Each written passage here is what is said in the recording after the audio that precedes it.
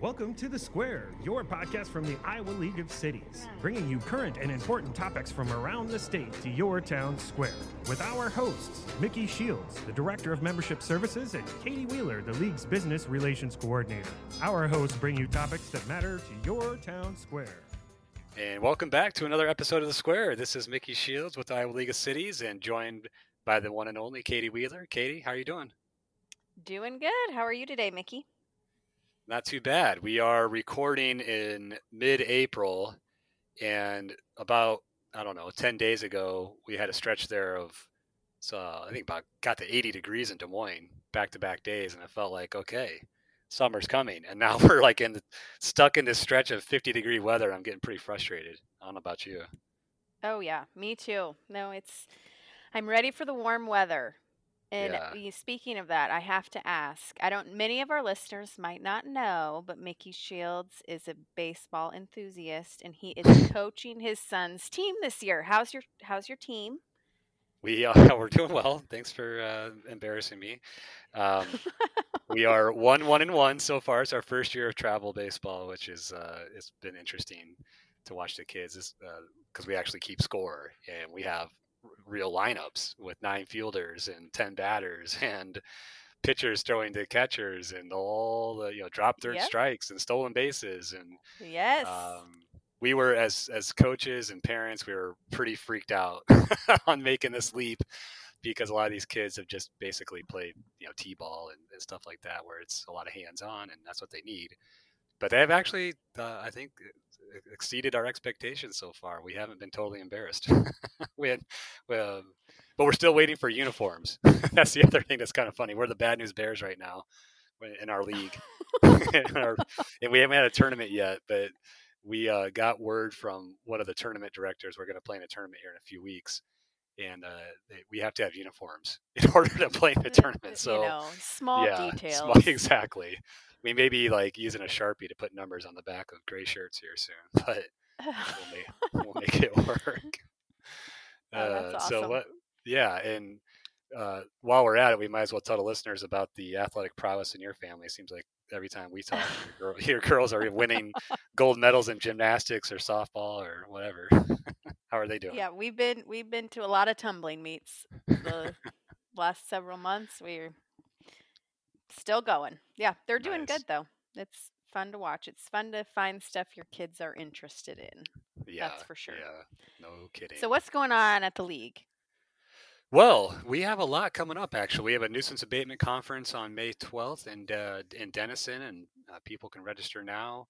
Our small city workshops will be held in June, and there will be information on our website on that as well.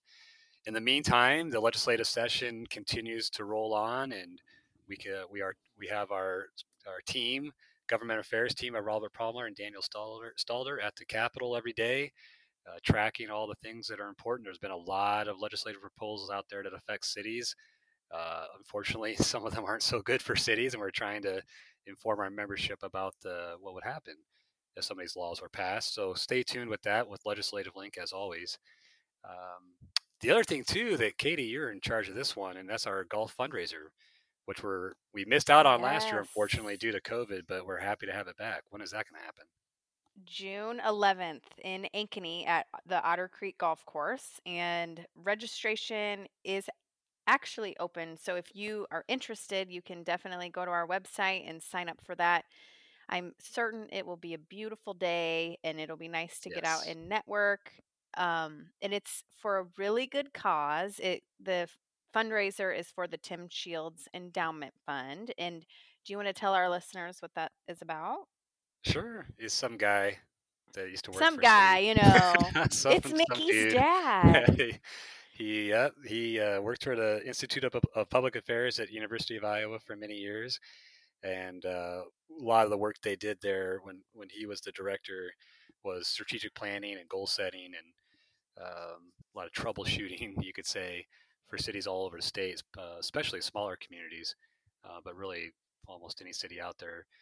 They worked with, and somehow, despite him, his personality must have left a good impression on a number of folks, because after he passed away in 2004, the league put together or helped put together an endowment to support local government training. So the funds that are collected each year, the fundraisers that we do on behalf of the endowment, go right back out to training. And we've done it. The funds have been used for training for city managers, mayors, council members, the leadership seminar at the league's annual conference, which was something that my dad was always really passionate about, was leadership. And so it does go to a good cause. So hopefully we can get a lot of people to come out and support it. And most importantly, enjoy one another. A lot of us have missed out on all sorts of events in our work lives and our personal lives. And we're starting to see, I think, a little bit of some return to normalcy. And the golf outing, I think, will be one of those events where you can really hopefully get out to Ankeny and relax and enjoy each other. Have you golfed yet this year?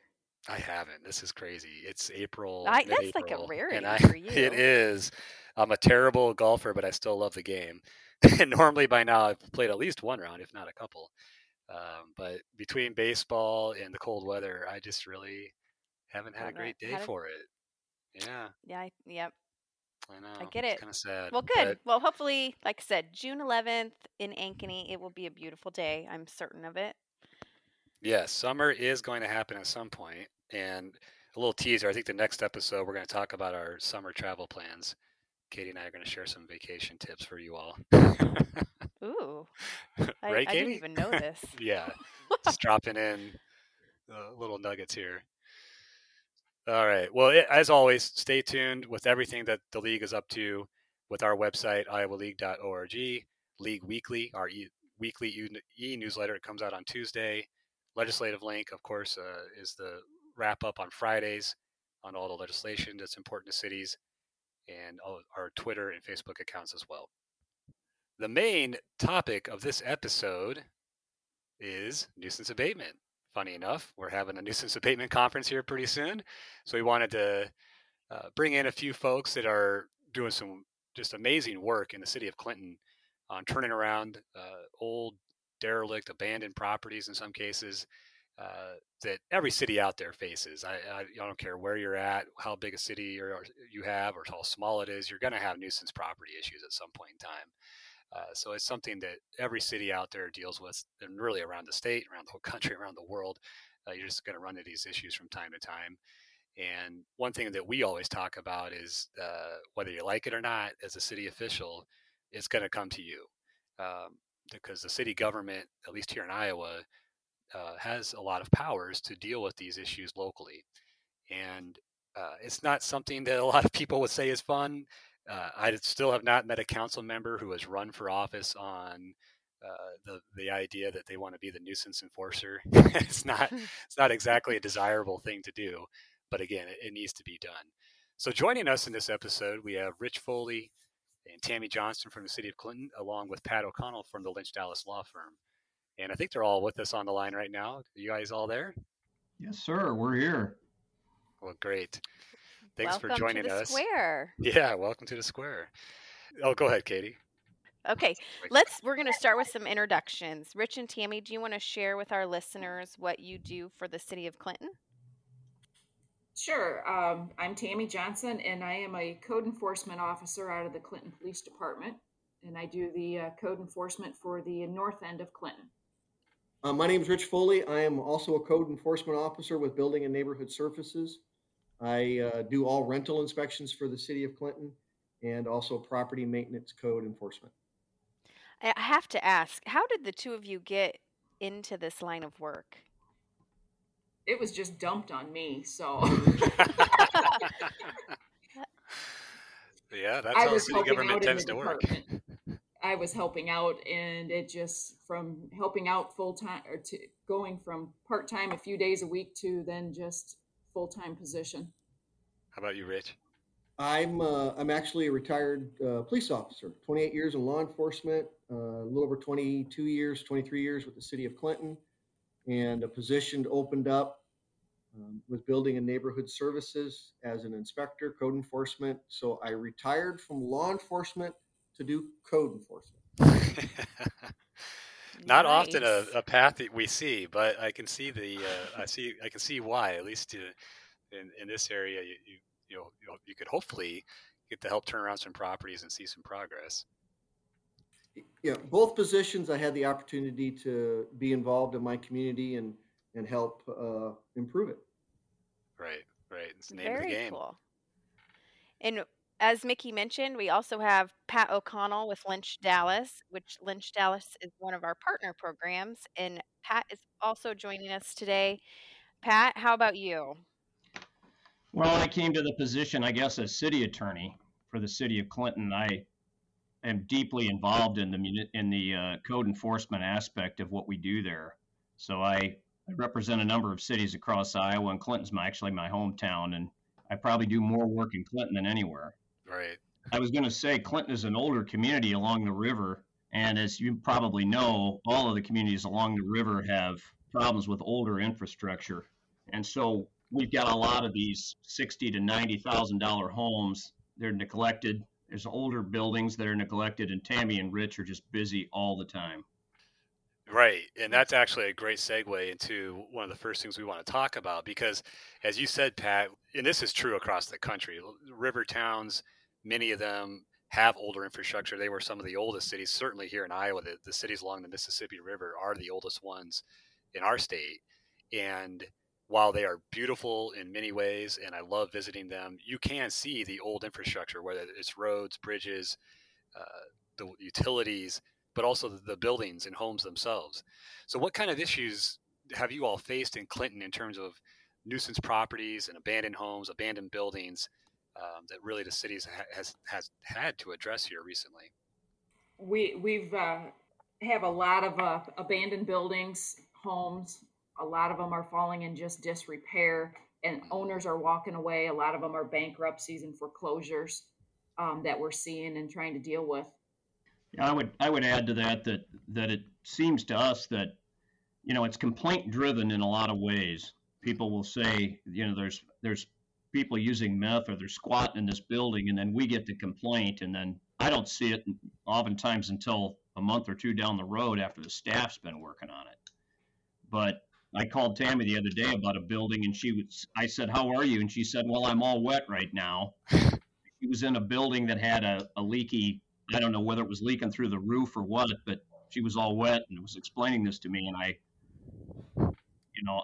only see that when I go and do an inspection with another lawyer, when they lawyer up, and she's dealing with it every day. And I thought that was funny.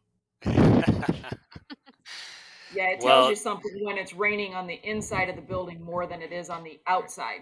Yep. Oh, By the time we're involved with a property, the deterioration of it is to the point that it's hard to bring that property around to life. As we all know, once a property becomes vacant and the utilities are cut off on it, they tend to deteriorate rather quickly. People don't realize how quickly that is. And unfortunately, when we become involved, a lot of times it's a lot of legwork just to identify who owns the property and try to save it before it's too late. Yeah, that's something I think it's always a struggle for city governments is in that you're trying to get ahead, because I think, as you all know, every city out there would love to never have to deal with any nuisance properties. I mean, it's not a fun task, and you'd rather, of course, have the property owners themselves maintain their property in a way that's compliant with a city code, and also just keeping it vibrant for their neighborhood and for the entire community. But they are bound to happen. And so, first of all, maybe explain to our listeners how you do become aware of a nuisance property violation, just your minor things like maybe overgrown grass, but also the major ones where a building has gotten into derelict status or abandoned status. How do you discover these issues and then start the nuisance abatement process? We get phone calls on our nuisance hotline. We have an OS ticket system that they can electronically enter it through the internet. That goes to all of us code enforcement officers, and we find them ourselves, or the neighbors will call, or if we're there for another issue, Rich will get them when he's doing a rental inspection. The neighbor will come over and say, "Hey, 3 doors down, this house is vacant. It's fallen in disrepair." Our residents have gotten very good about reaching out to us. They know that the vacant abandoned buildings are there, and they're finally calling and telling us. It used to be they just maintained them. They would mow the yard, shovel the sidewalk. We wouldn't know they were vacant. Oh, until wow. they were so bad that the roofs were collapsing. And now they are starting to step forward and call and say, hey, we don't want this anywhere because we're getting squatters. We're having a big issue with drug activity and that. So the residents have really stepped up and started to help out by notifying us of where they're at. Yes, and that's amazing that some neighbors would actually mow each other's lawns and stuff, but eventually, they can't do it all, of course, and the owner it has to take care of it or not, and then it gets into a really tricky situation where, especially the abandoned properties or vacant properties, almost guaranteed you're going to need to utilize your city attorney. So, Pat, at what point do you enter the picture and start trying to track down a property owner and try to track down who to contact about potentially abating the nuisances or even acquiring some of these abandoned properties?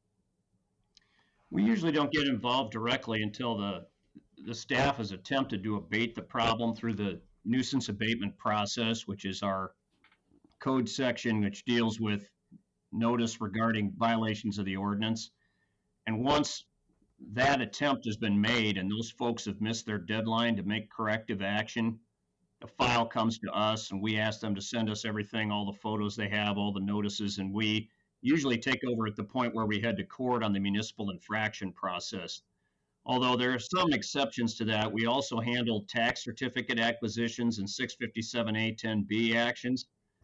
I guess it depends on which way the staff wants to go. If it's a property we want to acquire because we think we've got a developer waiting in the wings, or maybe it's something that's so bad that we know we're going to end up demoing it anyway, we'll acquire it by 657A 10B.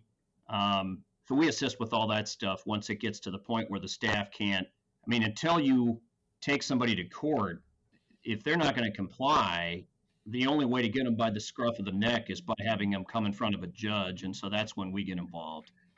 The other thing too that we always talk about nuisance abatement is beyond, most of the time you're reacting to, as you guys said, citizen complaints, the derelict property that you could see, a block down the street, there's a roof missing, windows are gone, things like that, trash in the yard. But eventually, most cities, anyways, would like to have some proactive approach to nuisance abatement and nuisance properties. So what can you guys share about the planning that Clinton has done to revitalize neighborhoods and try to be a little bit more on the proactive side and prevent nuisance property issues from occurring? The city of Clinton has done several programs in an attempt to revitalize. One of the things that I've been working with the partnership with the police department on is crime-free housing, and it's specifically identifying criminal activity taking place on rental properties or even not rental properties. And then what we do is we work with the owners, we work with neighbors, identify these areas, and then it becomes a focus, serving notices. Ultimately, on a rental side, the owner can lose the ability to rent that property if criminal activity continues. If it's a owner occupied structure, then what we look at is we look at ultimately turning it over to legal for municipal infraction for violation of the crime-free component of our code. The first thing that we did is we made sure we had good codes in place to allow us to go out and be effective in the enforcement. Yep. You can have the staff, but without the appropriate codes in place, your staff isn't going to be able to accomplish much. So the first thing we did was working with legal, looking at what was successful in other municipalities.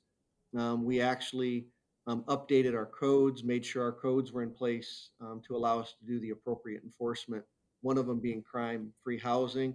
Tammy was instrumental in starting, and she'd probably talk about that, Neighborhood Improvement Committee, and also working with ECIA on grants. And that's something that Tammy has more expertise in than I do. Yeah, Tammy, if you can share more about that, that'd be great. Yeah, the ECIA grants, we've got a lot of different grants from them. One of them that we're working with is the gut rehab program, where they got funding from the state. And so far we have completed 3 houses that we've acquired under 657A, like Pat said, and ECIA comes in and they do a gut rehab. One has already sold. We have a second one that the sale is pending on, and we have a third one up for sale, and we have 3 more ready to get ready on the gut rehabs. That has really helped. We've hit targeted areas where we've got crime in the areas, plus they're low income housing. So they're gutting them down to the studs, and they're like brand new homes when they're done. Wow. So they've got everything has been gutted down to the studs, the flooring. So they have all new doors, windows, insulation, everything on these homes.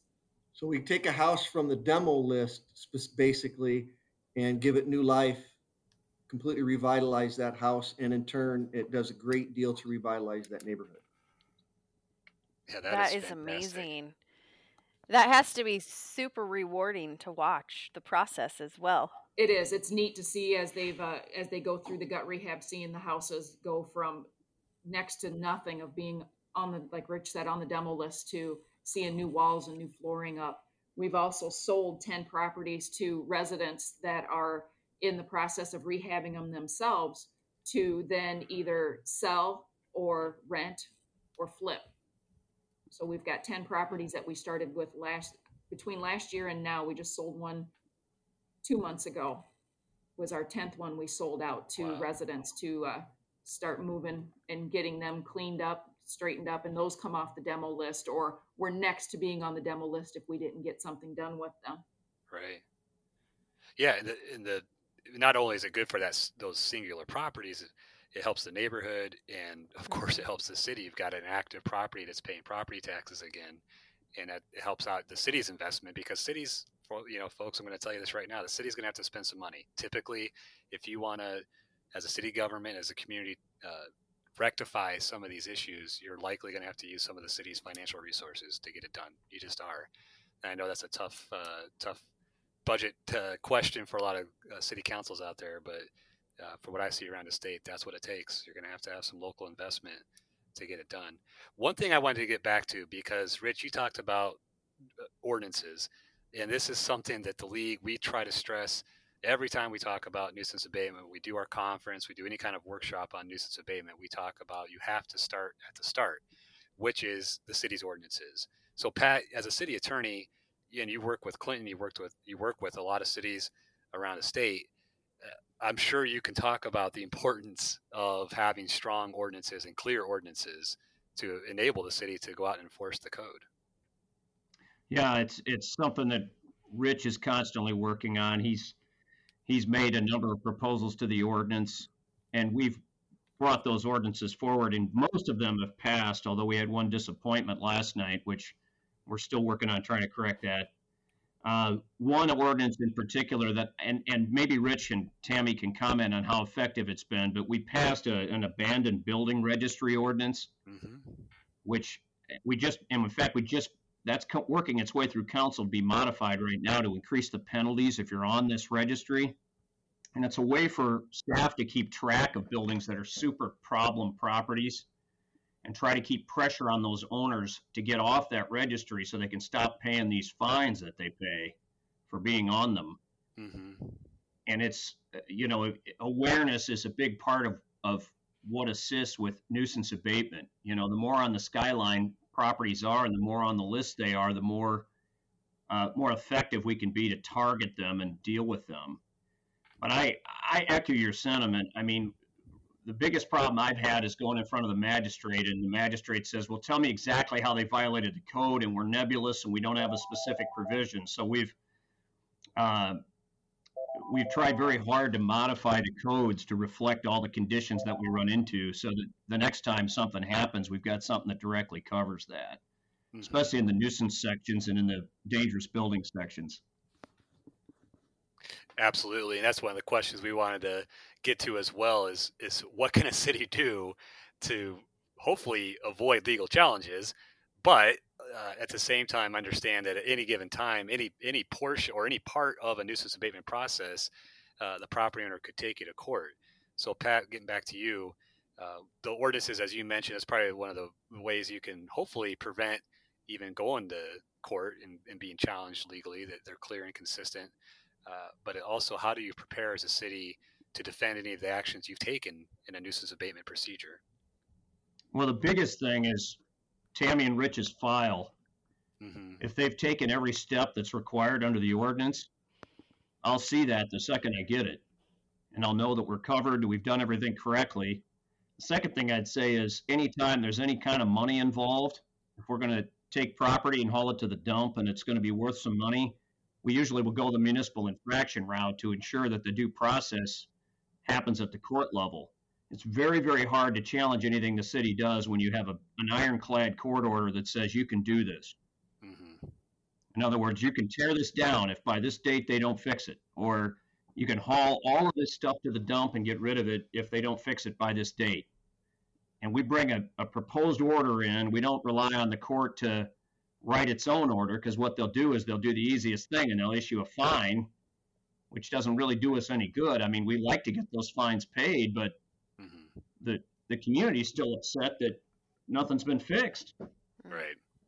So Right. the big thing that Tammy and Rich are always complaining about, what they always pay attention to is, what's the order say? You know, can you get me this order? And if it doesn't say what it needs the staff to have it say, then we've just failed. So Yeah, and we like it. And Pat's team's always been very good. When we go for a nuisance cleanup, we're requesting the judge give us injunctive relief, because then we can hold that owner to that injunctive relief for whatever time frame the judge gives us. And if they violate it, then they're back in court for contempt of court. Right. Right. And we've also, working with our local magistrate and district courts, we also utilize an administrative search warrant often to get in to look at the property to ensure that the nuisance is, meets code. And so we also use the administrative search warrants quite a lot. Mm-hmm. That's also that due process. Then the big thing is document everything. Take photos, any correspondence, any communication that you're sending out to the property owner or a tenant. Make sure it's in writing, make sure it's certified, have all that documentation. So when you turn it over to legal, they can see step by step what we've done. They've got everything confirmed. And then when we go in front of a judge, there's less confusion. So we're always consistent in our enforcement, and we're always consistent in the documentation of what we see out there at during those violations and inspections. And our mindset has changed over the last few years. It used to be just go clean it up. And now we are holding owners accountable, whether it's a dangerous building or it's junk vehicles or garbage and stuff. We're holding them accountable. We'll take them to court and we'll get the court order that forces them to do it. Our administration beliefs is, why should the taxpayers pay for this and get it cleaned up or take care of it when the property owners need to do it? So we've really pushed forward to find those owners and make them accountable, which has helped with me being over at the police department. Out of there, we've got other systems to locate people. They can't really hide from us like they used to with the resources out of the police department. And the properties we had multiple issues with, once we get that injunctive relief, it tends to stop further issues. So it allows us to move on to other violations, other concerns, other areas. Right. Yeah. I mean, your guidance and your suggestions are just spot on. And I hope, and I would tell our listeners to go back and re-listen to those last few minutes, because that is exactly what you need to be doing as a city government. You have to be careful and you have to be consistent. It's tricky at times, but if you have good codes and you've got good legal representation, you got good city staff members, document everything and following through consistently, you can do some amazing work in your community. So wrapping up, I just want to put you all on the spot to see, because a lot of this work is tough. You're not going to make a lot of friends when you're a code enforcement officer or when you're a city attorney pushing nuisance abatement issues. But do you have any favorite stories or rewarding stories from your time in city government that you may want to share with our listeners? Well, I can start with a large dangerous building case I had where I ended up getting a personal judgment. We we got not only the injunctive relief we wanted and got control of the building and had the ability to do what we needed to, but the individual he had money, he just wasn't paying any attention to the buildings he owned, and he ended up having a personal judgment. The judge converted it over to a personal judgment at our request, and he cut a check to us for a gigantic six-figure sum of money, which the city was tickled to get that because our fees were nowhere near that, obviously, and they covered a lot of their expenses for the year. This was not Clinton, this was a different property, and that's always rewarding when that happens, when you have somebody that knows they should have done something a long time ago and they don't want to have a personal judgment following them around, so they pay a giant chunk of money and you tell the city, holy cow, look at this money we got. So usually it's a big black hole, like you said, Mickey, and in that case it wasn't. Right. That's cool. How about you, Tammy? Just I don't sunshine. know of just one instance that stands out. It's just nice knowing on a daily basis our job, it does stink and it is hard, and we do not make friends out there. I was born and raised in Clinton, just like Rich Hat was too. So I mean, it's not a huge town. I still know a lot of people here. My family lives here, but I come in and you do your job. It's just a job. But I always said since I started this, it's cleaning Clinton up one property at a time. Every property we get cleaned up, and I know my very first one with the court order that we got cleaned up actually ended up on the League of Cities webpage or your magazine a couple years ago. Yes. That one was my very first court order cleanup. Also broke my wrist on that property. Oh my goodness. But that was a very good feeling to get that property that had been that way for years and an eyesore right there at a boat landing. Wow. So, but it's one property at a time, and you make people mad, but you just can't let it bother you. Right. You can't. I mean, this is part of working in the public sector, working in local government. There's going to be times you're going to upset a few folks, but you got a job to do. And Rich, with your law enforcement background, I'm sure you understand that quite well. Do you have any stories you want to share? Well, the one I can give that really kind of popped in my head is I had a multi-unit property that was in disrepair. Unfortunately, we're put in positions where, as a city, we have to go in and tell the tenants it's time for you to go. Yeah. You can't stay here anymore; it's unsafe. Right. I'm a big component in education. I think meeting with property owners, meeting with the community, educating them on our ordinances, educating them on on what we do is a very important aspect of our job. And in this process, I began meeting with property owners and the tenants and identifying ways that we can help the tenants. It was a rather large complex. And through this whole process, people who were very anti-building and neighborhood services, anti-Clinton Police Department because of nuisance, anti-city, by the time this process was over, they were our biggest advocates because working with us, they identified that we are doing something for the betterment of the city. We're not just out, picking on people. Them.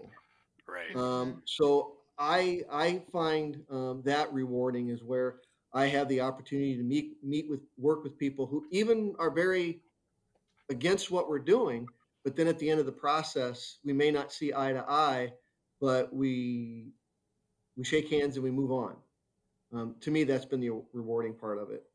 To give Tammy kudos is I was just in a meeting a couple days ago, and somebody who lives in another municipality north of us made a comment that there's a huge difference between driving down our North 4th Street 4 years ago and today. A huge difference. They were so impressed on just driving down the street, and their first impression of the city of Clinton was a street that had vacant and abandoned buildings all over the place, 18 inches, 19-inch grass growing in yards. It was just a bad first impression. It was one of our major thoroughfares. You don't see that today. When you drive down, I like the fact that we get those kudos from other communities when they come in and see the difference. Absolutely. It makes it all worthwhile. And we want to thank you all for joining us and having a great conversation on the Square. Really appreciate you taking the time and sharing your experiences, sharing your expertise. It's a topic that all cities encounter and need help with at times. So I think this is going to be very helpful for our listeners. Thank you all. Thank you. Thanks. Thanks for having us. Yes, Mickey, that was great. That was super inspiring. I hope that a lot of our cities can, when they listen to that, realize that it's a tough job, but clearly it makes such a difference. And I know our nuisance abatement conference is coming up, Mickey, and just to kind of give our listeners a little bit more detail, what kind of topics can attendees expect at that event? Yeah, well, actually, we'll be covering all sorts of things. We'll be talking about effectively identifying nuisances, how to be proactive and beautify your community, doing some beautification projects. We'll also be hearing from Pat and the gang at Lynch Dallas about acquiring abandoned and derelict properties when it comes to that. Which is, again, is a tricky subject, but Pat and his folks over there at Lynch Dallas have just done tremendous work on that and are great resources for cities. So it's going to be a fun day. It's like today. Some of these topics are tough. They're very challenging for cities, but you got to do it, and you got to do it well. So we're looking forward to it. Yeah, awesome. And I know that that event always sells out quick. So I encourage all of our cities to get registered for that. And you can find information about it in our weekly newsletter, League Weekly. Like Mickey mentioned earlier, it comes out on Tuesdays. And there's also will be information on our social media as well as our website. You got it. And everybody go Yeah. visit Clinton. It's a beautiful river town. Get over there and enjoy it this summer. And again, thanks to our guest today. Thanks to you, Katie. And I hope everybody has a great rest of April. And we'll talk to you in May. Yeah,